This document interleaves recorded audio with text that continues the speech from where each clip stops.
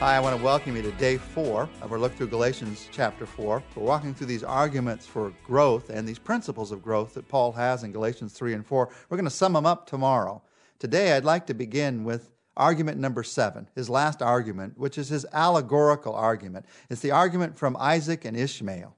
He begins in verse 21 to talk about this when he says, "Listen to me, you who want to live under the law. Do you know what the law really says?" This is going to be Paul's gotcha argument. He says, you want to be under the law? Then listen to the law.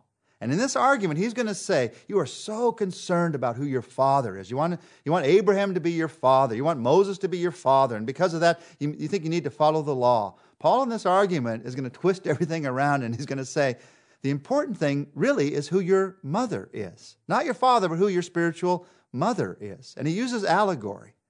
This is the way, by the way, that many Jews interpreted the Old Testament in this day. And this is the way that the Judaizers who were teaching the people the Old Testament were probably interpreting the Scriptures. And he uses their very method against them. And he does not necessarily recommend this method to most of us. I'd say that when I try to make allegorical arguments from the Old Testament, I'm almost always wrong. Paul was inspired by the Holy Spirit here, so he's right in this case. Most allegorical arguments from the Old Testament that I've seen are wrong. They're just human ways of thinking, of getting to where we want to be. But this is an inspired argument by God's Spirit. And Paul uses this allegory to emphasize one truth. Several applications grow out of that truth. The truth we're going to see is you're free.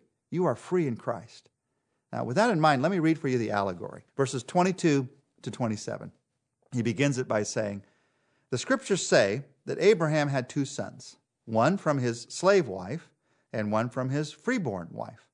The son of the slave wife was born in a human attempt to bring about the fulfillment of God's promise.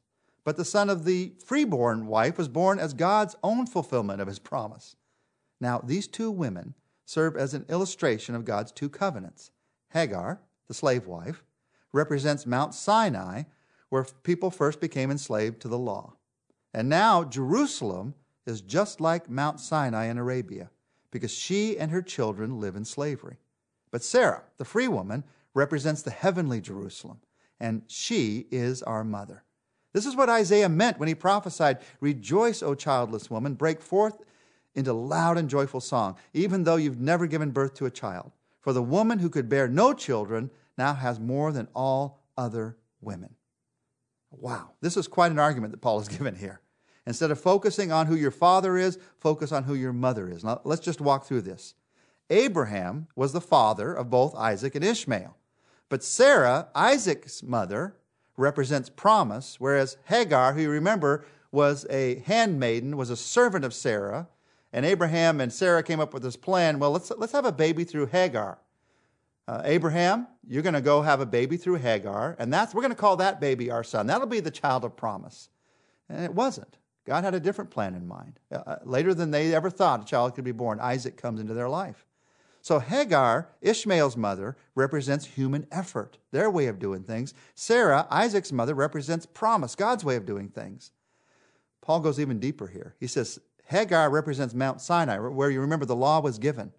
And he says, also present-day Jerusalem, where the law is followed. He's talking about his present-day Jerusalem, where the Pharisees and the scribes and the lawyers and the lawgivers all followed the law as the only way to get to God. They were depending on the law. So he says, Mount Sinai, Jerusalem, it's the same thing now. But Sarah represents the heavenly Jerusalem, which can only be reached by the promise of grace. What's Paul saying here? He's saying that trying to be saved by the law is being a child of Hagar. Now, what do you think the Judaizers thought about that? Not much. He was really hitting at the heart of their argument. And recognizing, he says, that we're saved by promise is being a child of Sarah. That's the meaning of this quote from Isaiah, by the way, the joy of being Sarah. This woman who could bear no children now has more than all other women. These children that are being born of this woman are the children of promise. And that's you and that's me. I'm a child of Abraham by faith, but I'm also a child of Sarah in one sense, because I am a child of promise. That's what Paul focuses on in these verses. In fact, let me share with you what he says in verses 28 to 31. And you, dear brothers and sisters, are children of promise, just like Isaac. And we who are born of the Holy Spirit are persecuted by those who want us to keep the law. just as Isaac, the child of promise, was persecuted by Ishmael, the son of the slave wife. What do the scriptures say about that? Get rid of the slave and her son, for the son of the slave woman will not share the family inheritance with the free woman's son. It's a quote from the Old Testament. Then verse 31. So, dear brothers and sisters, we are not children of the slave woman, obligated to the law. We are children of the free woman, acceptable to God because of our faith. Paul here takes centuries of thinking and he just turns it all upside down. He not only upsets the apple cart, he tears it apart and builds it into a soapbox racer. He just makes it into something entirely different. Now, I want you to understand, he is not talking nationally here. He's not talking about Arab states and Jewish states. You don't apply this nationally today to what's going on in the Middle East. He's talking spiritually. You apply this personally today to what's going on in my heart and your heart and the heart of every person that you meet. He's talking about what are your spiritual roots. And he's saying the spiritual roots of Abraham and Sarah are not law. They are promise. And because we're children of promise, Paul says there are three things that you and I experience in our lives. One of the things that we experience is persecution. Children of promise experience persecution. Now, why should that be? Why should you be persecuted just for wanting to follow the grace of God, for being a child of promise? Because there are people who want to do it their way. And if you're living a different way, you've got to be persecuted. You've got to be put down. You've got to be silenced. And that's what was happening to the Galatians. They were being persecuted just for living a life of grace because there were people in the community who wanted to live by law. And people living a life of grace, they are a slap in the face to people who wanted to do it their way, to live by law and get to God by their own effort. And so because of that, they could not live in the same household. Same as with Isaac and Ishmael. They couldn't live in the same household because one was man's plan and one was God's plan. And they tried to make it work, but it couldn't work. And Paul is saying it's not going to work for you either. As long as someone's trying to follow the law, their way of getting to God, they're going to persecute you because they don't want to hear the story of grace. One of the applications of this allegory is persecution. Another application is the application of inheritance. Because we are children of God, as we talked about yesterday so much, we are heirs of God. We do not share this inheritance. It's not like everybody gets the inheritance of God. No, it's the inheritance that comes through promise. God's inheritance does not come through my work, through your work. It comes through God's promise. That's the only way it will ever come. I can't earn his inheritance. I can't get any right to his inheritance on my own. It comes through his promise. And so I enjoy his inheritance. I live out his inheritance. Paul's very clear about that. And then the third application he gives to this life that has come because of this allegory is the application of living a life of obligation versus living a life of acceptance. Did you see what he said in verses 30 and 31? He talks about, in verse 31 particularly, we're not children of the slave woman obligated to the law. You're children of the free woman acceptable to God because of your faith. Two different ways of living. You can live a life of obligation or you can live a life of acceptance. Someone on our research team asked about these verses, how do we continually maintain doing what is right for the love of God without fear or guilt? And the answer is right here. You choose. I choose every day. Am I going to live a life of obligation or a life of acceptance? Am I going to live a life where I feel obligated to do the things that God has called me to do? Or am I going to live a life where I know that I'm accepted by God? And out of that acceptance, out of that love, I do the things that God has called me to do. The life of acceptance is a life of freedom.